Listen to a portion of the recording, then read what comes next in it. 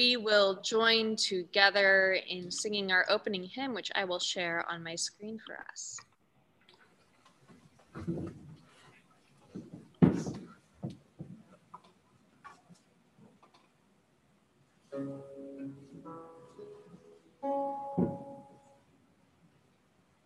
Let all mortal flesh keep silence, and with fear and trembling stand.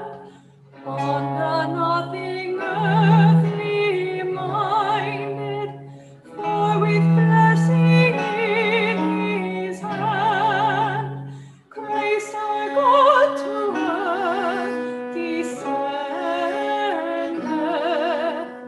Our full homage to demand. King of kings, yet born of Mary, as all God on earth he stood. Lord of lords in human vesture, in the body and the blood, he will give to all the faithful his own self for happy flow. Break on break the host of heaven, spreads its banner on the wing, as the light of light descendeth from the realms of everlasting, that the powers of man may vanish, as the darkness clears away. At his feet the six-winged seraph, cherubim with sleepless eye, veil their faces to the presence, as with ceaseless voice they cry, Alleluia, Alleluia, Alleluia, Lord Most High.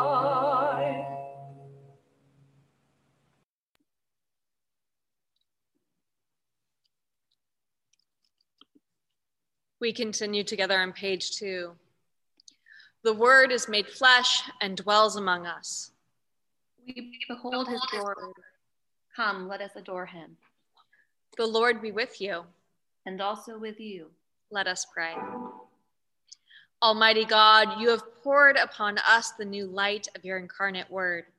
Grant that this light, enkindled in our hearts, may shine forth in our lives, through Jesus Christ our Lord, who lives and reigns with you in the unity of the Holy Spirit, one God, now and forever. Amen.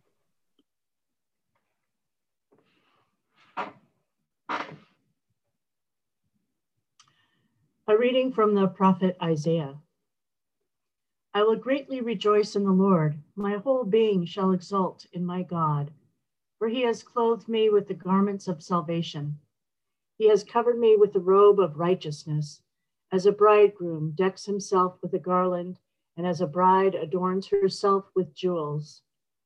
For as the earth brings forth its shoots, as a garden causes what is sown in it to spring up, so the Lord God will cause righteousness and praise to spring up before all the nations. For Zion's sake, I will not keep silent, and for Jerusalem's sake, I will not rest, until her vindication shines out like the dawn, and her salvation like a burning torch.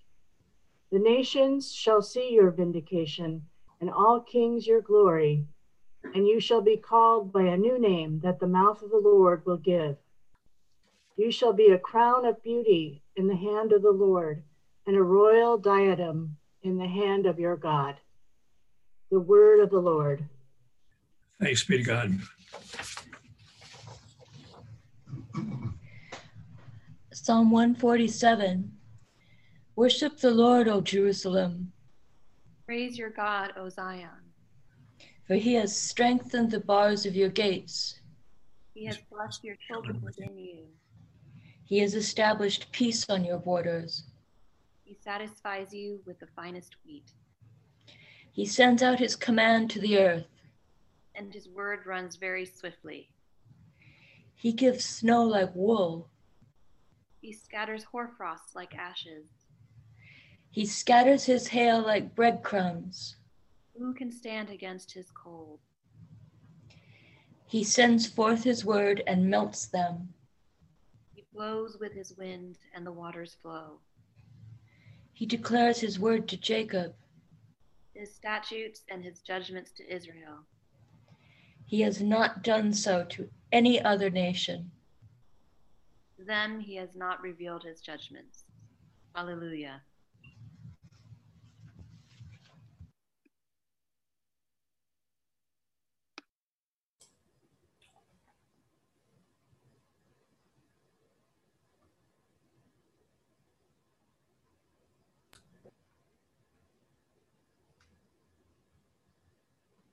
Neil, you're back on mute.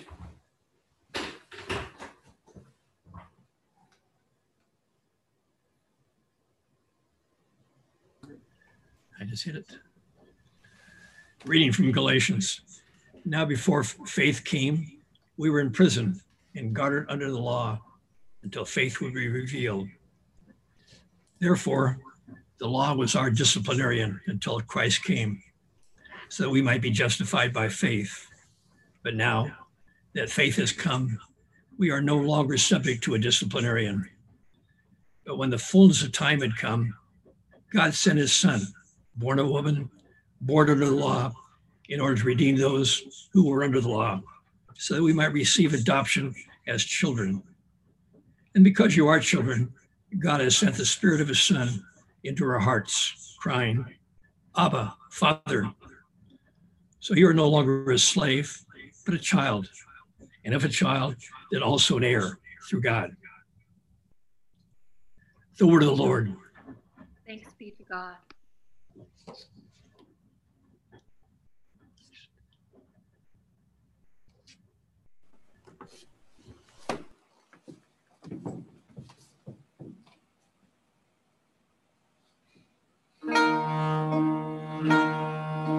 On this day earth shall ring with a song, children sing to thy Lord Christ our King, born on earth to save us, him the Father gave us. Ideo, oh, ideo, oh, ideo, gloria, in excelsis Deo.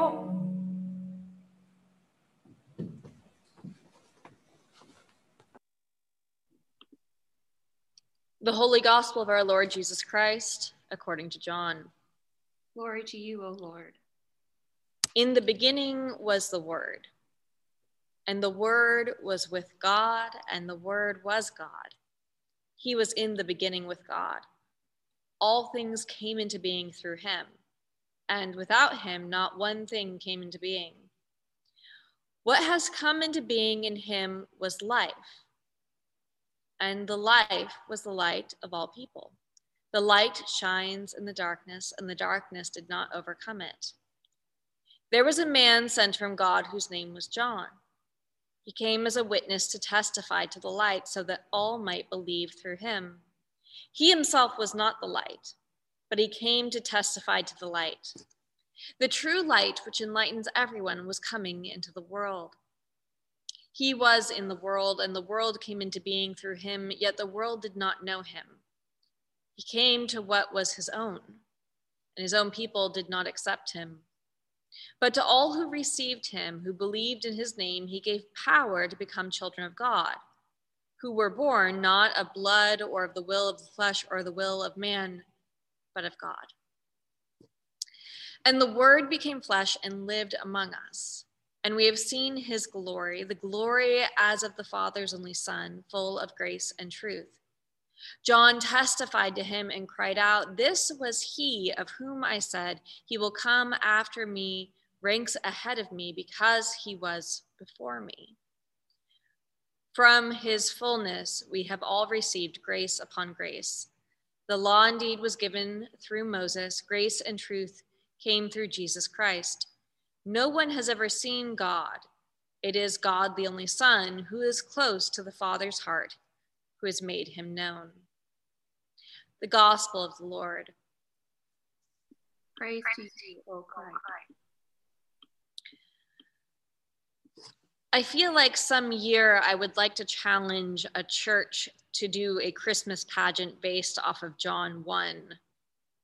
What sort of interpretive dance would that be? Katya is shaking her head, making it very clear she will not tackle that task. This is the nativity story as we find in the Gospel of John. It looks nothing like Matthew or Luke. It's the interpretive dance version of the birth narrative. John 1 is often called a prologue. It reads less like an account of history and more like poetry. The words are probably somewhat familiar, and they wash over you like poetry does, inviting you to sink into the language, the imagery that is evoked by this text. It is beautiful and stunning. It pulls you into the emotive place of faith and religion and relationship with God. It deals less with us knowing the who, the what, the where, and the why, and instead focuses us on the emotional connection that we can have with the divine. It is an extraordinary text, a text that speaks to us in ways other gospels do not. In many ways, it reminds me more of what we will hear in places like the Psalms, words that sound like poetry. It is intended to remind us of Genesis, in the beginning, in the beginning, in the beginning. We're reminded of that first beginning and reminded now of this beginning, which in fact we're being told of as the first. And whenever we encounter such a familiar text, a text we know and love and hold so dear, as I feel that many do with John 1, we also look at it with new eyes. We are always seeing our text through the lens of the time and the place in which we find ourselves. And no matter how beautiful or extraordinary a text is, we cannot become complacent in our biblical interpretation and theology just because a text is beloved. Now, the problem with this text, and yes, there is a problem, is that some of the imagery it roots us in can have extraordinary and dire consequences. This text is profoundly known for relating Christ to being the light. It's an image that we are incredibly accustomed to. It's the metaphor that we use throughout the season of Advent. Christ is the light coming into the darkness. We light candles in the darkness. We have a light and dark metaphor that runs through this season that we are comfortable and familiar with and use almost without thought.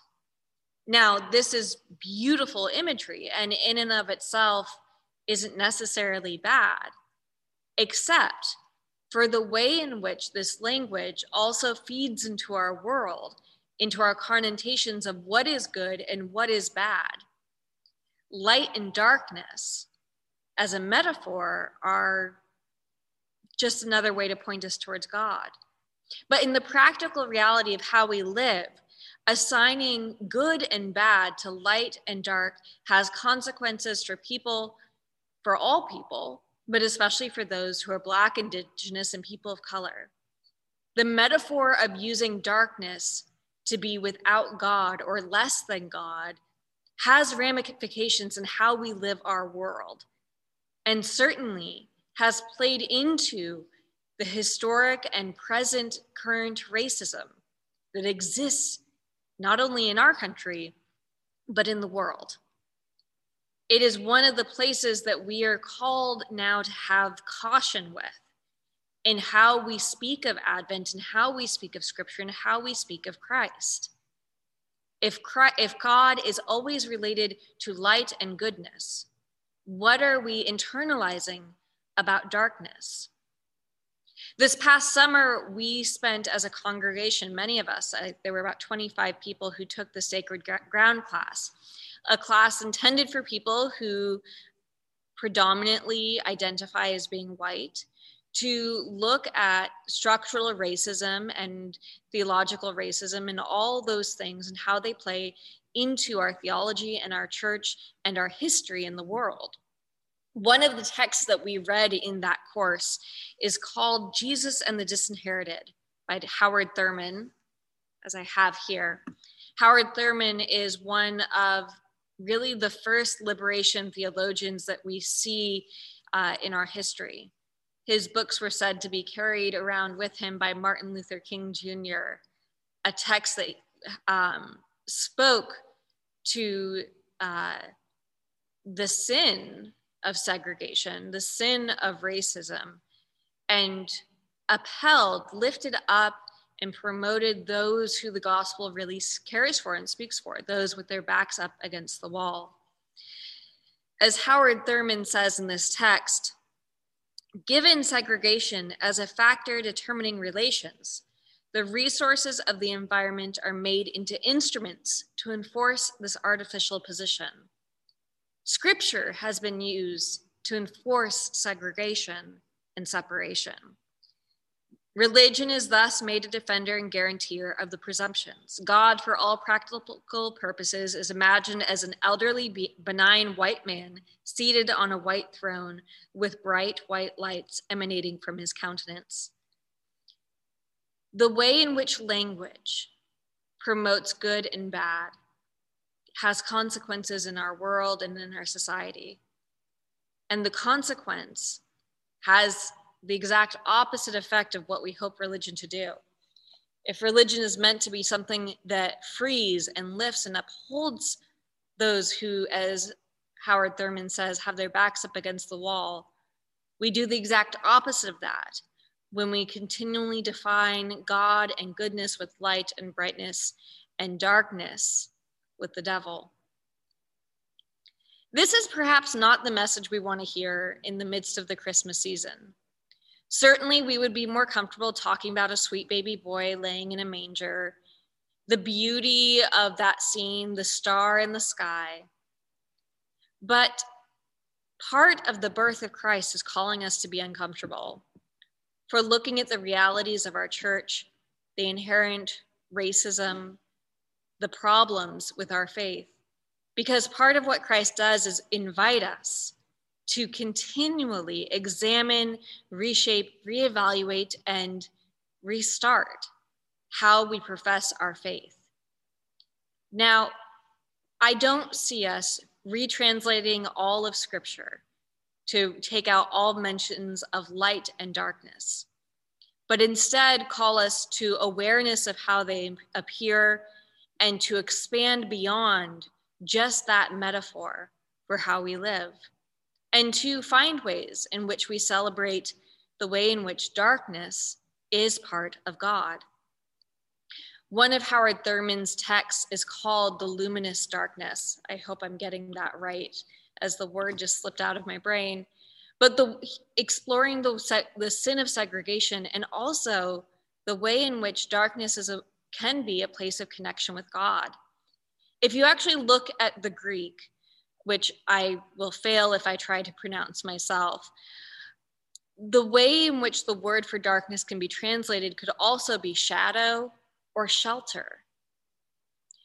This puts dark and light into a relationship with one another, not separate things, but something on a spectrum.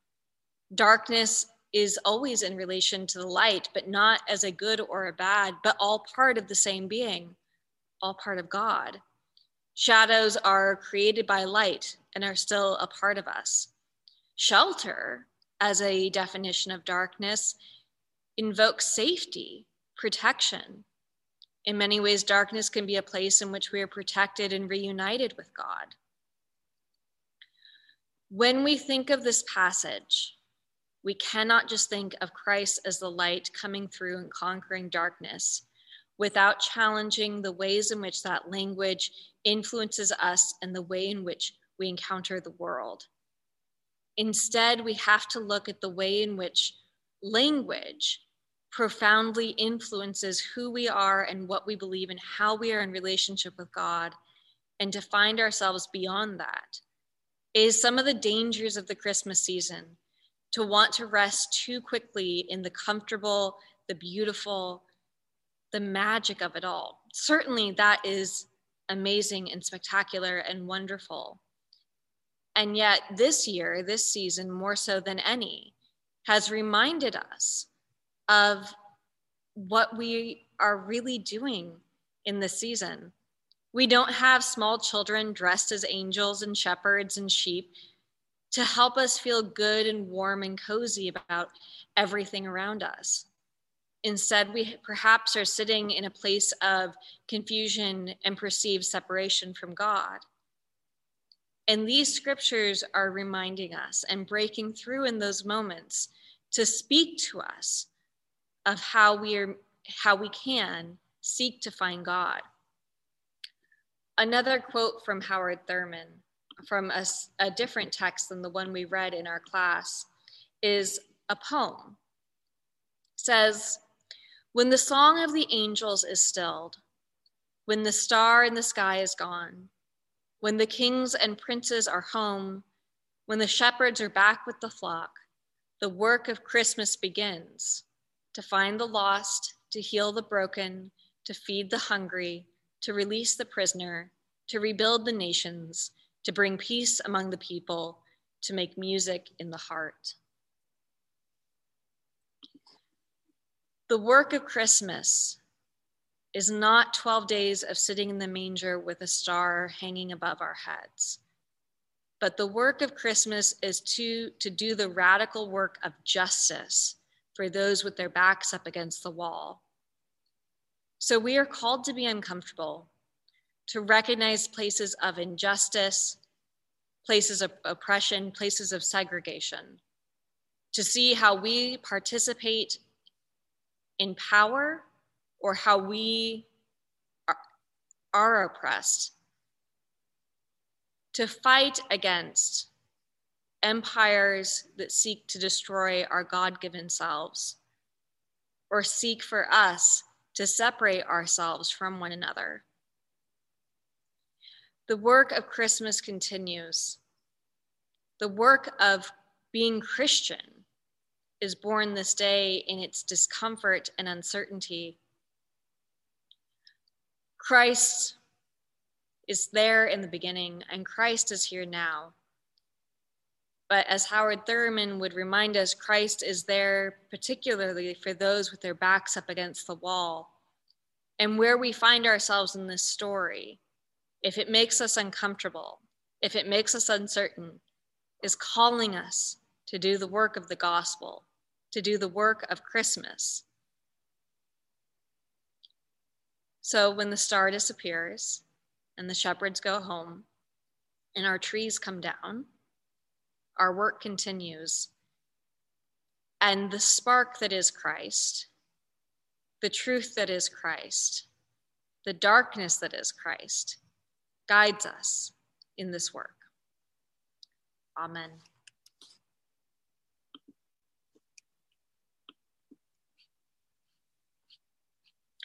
Together, we continue on page 6 of our bulletin, professing our faith together in the words of the Nicene Creed. We believe in one God, the Father, the Almighty, maker of heaven and earth, of all that is seen and unseen.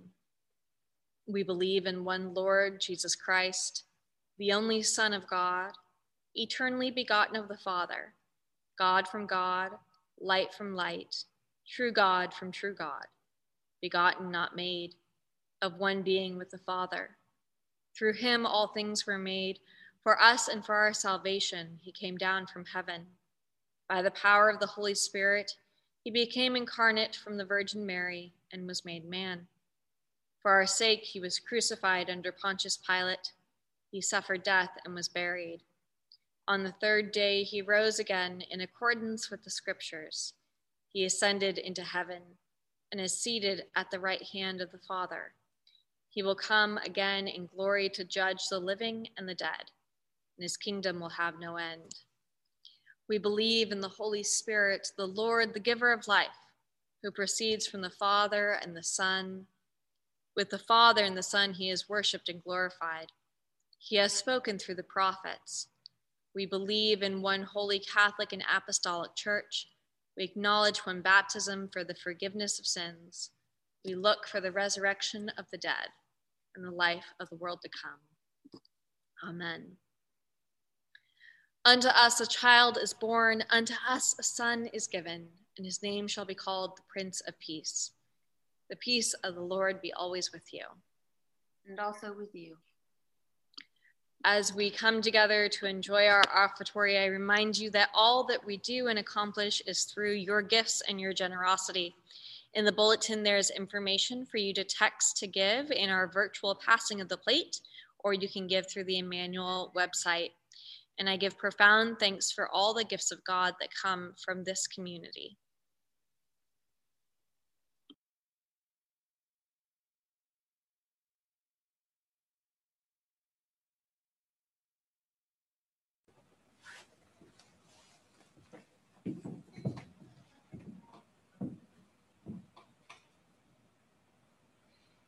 In dolce jubilo, cantate Domino, nostre curis monium, vesti in principio, et fulgent lux solis, in matris Grimio, Alpha et O, Alpha et O. O Iesu parvoli, requiru solum Dei, eo quisi sonamen opuer optime, comune veneramen, o princeps gloriae, trahemus Dei,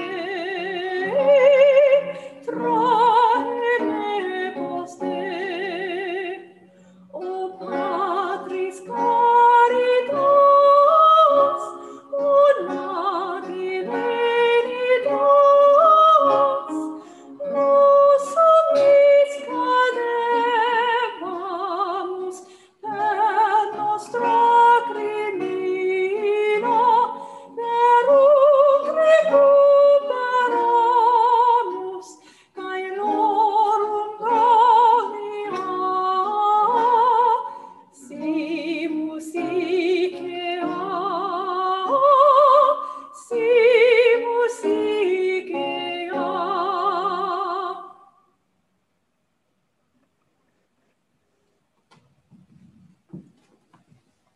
Father, we pray for your Holy Catholic Church. That we all may be one. Grant that every member of the church may truly and humbly serve you. That your name may be glorified by all people. We pray for all bishops, priests, and deacons. That they may be faithful ministers of your word and sacraments. We pray for all who govern and hold authority in the nations of the world. That there may be justice and peace on the earth. Give us grace to do your will in all that we undertake. That our works may find favor in your sight. Have compassion on those who suffer from any grief or trouble, especially those on our parish prayer list.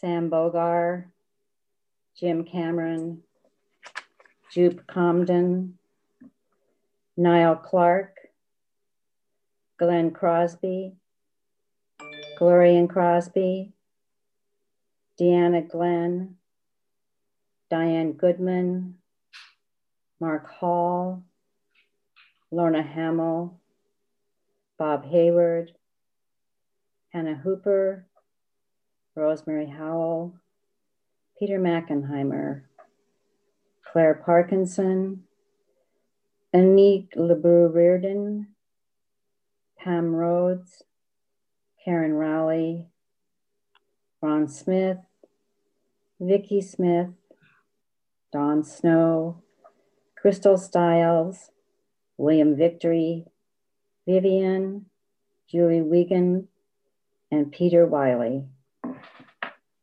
That they may be delivered from their distress. Give to the departed eternal rest, especially those who have died connected to our congregation. Karen Blankenship, Dean Saffel, Lillian Snow, and those who mourn. Let light perpetual shine upon them. We praise you for your saints who have entered into joy. May we also come to share in your heavenly kingdom.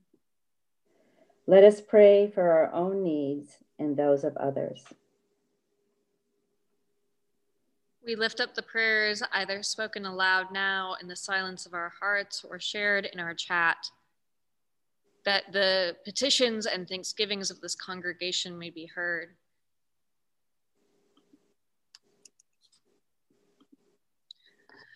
O Lord, our God, accept the fervent prayers of your people. In the multitude of your mercies, look with compassion upon us and all who turn to you for help. For you are gracious, O lover of souls, and to you we give glory, Father, Son, and Holy Spirit, now and forever. Amen. As our Savior Christ has taught us, we now pray. Our Father, who art in heaven, hallowed be thy name.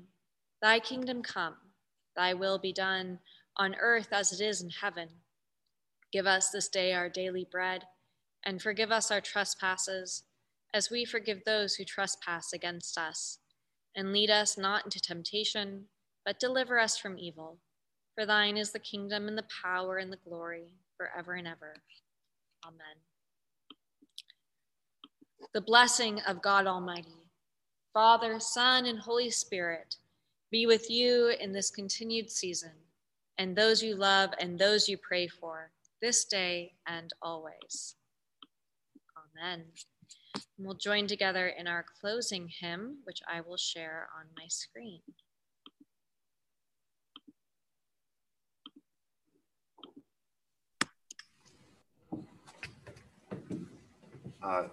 To the congregation, I just wanted to let you know that we will be observing the little text at the bottom there that says that you do it in the equal note values. You'll get it.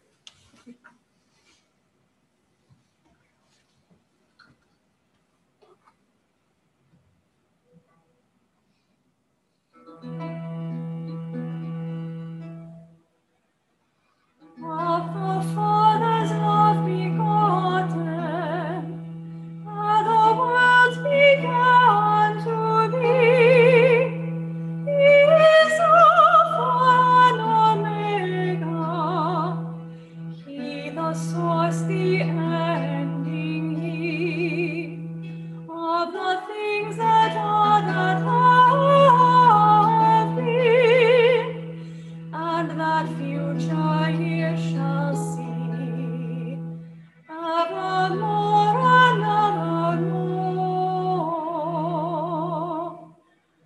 Oh, that both forever blessed, when the Virgin full of grace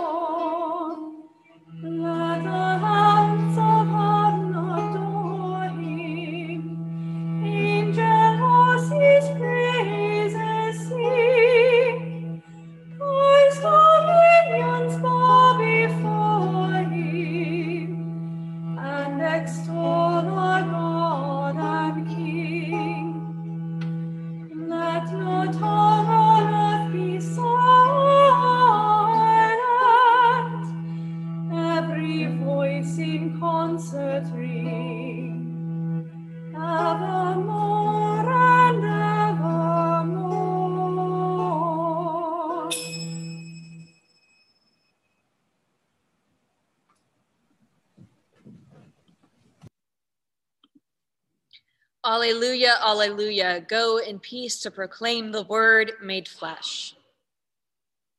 Thanks be to God. Alleluia, alleluia.